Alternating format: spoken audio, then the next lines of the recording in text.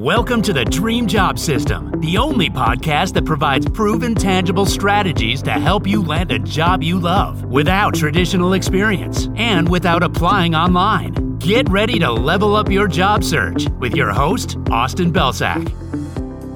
Hey everyone, welcome to another episode of the Dream Job System podcast. I'm your host, Austin Belsak, and today I'm here with a little bit of tough love about the job search process. So I've been seeing so many job seekers on LinkedIn talking about the broken hiring process. They're saying it's unfair. They're talking about the ATS and the keywords and all this other stuff. So I'm here with some tough love. If you want a job in 2021, you need to stop blaming the process. It's really, really easy for us to point a finger at a broken system, but that doesn't change anything. Is the hiring process broken? It absolutely is, for so many reasons. Does that suck? Yes, it absolutely does suck. It's super, super frustrating as a job seeker. Is it unfair? Yeah, it's super inequitable in so many cases. But is it going to change anytime soon? Not a chance. These companies have created their own monster, and unfortunately for the companies who have the ability to change it, it's working best for them. So they don't really have an incentive to invest tons and tons of time and money into changing this process. So what does that mean? Well, it basically means that you have two choices. One, you can continue to complain about what's not working, how nobody replies, how nobody will give you a chance, how somebody ghosted you. And then you continue to go through that same system. Or two, you can accept the system for what it is. You can work to understand it, both the good and the bad, the broken and the stuff that's working. And then you can find ways around the BS, ways to stand out so these companies, these recruiters, and these hiring managers won't ignore you. Option one feels really good for a minute, right? Venting usually does, talking about how bad things are, how frustrating things are, just letting it all out. But it won't change your outcomes, and it is a big investment of energy. Now, option two, it's really, really hard. It requires more work. It requires you to get creative, and it requires you to step outside of your comfort zone in a massive way. But it also gets results.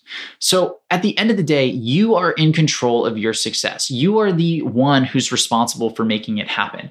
If you put your future and if you put your results in the hands of other people, you're never going to get the results you want.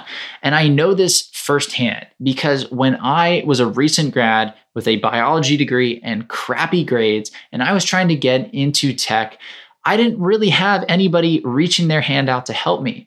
I was applying, I was being told no, I was being rejected. I was told I didn't have enough experience. I wasn't a good fit. I wasn't this, that, or the other thing. It was rejection after rejection, and it was super demoralizing. But I did not give up because the traditional system didn't work for me. Instead, I said, screw the traditional system. I'm going to go create a system that does work, that plays to my strengths, that allows me to showcase my value and get in the door. And that wasn't easy. I failed a lot. There was a lot of trial and error. There were a lot of mistakes. There were a lot of wrong turns, but there were also a lot of learnings.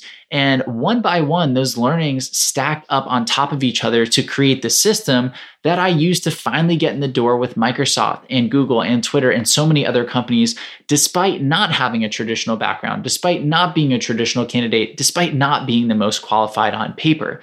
And the only reason that worked was because I didn't accept the system for what it was. I didn't succumb to it. Instead, I said, how can I create my own way in the door? So that's what matters. And really what it comes down to is how badly you want this thing.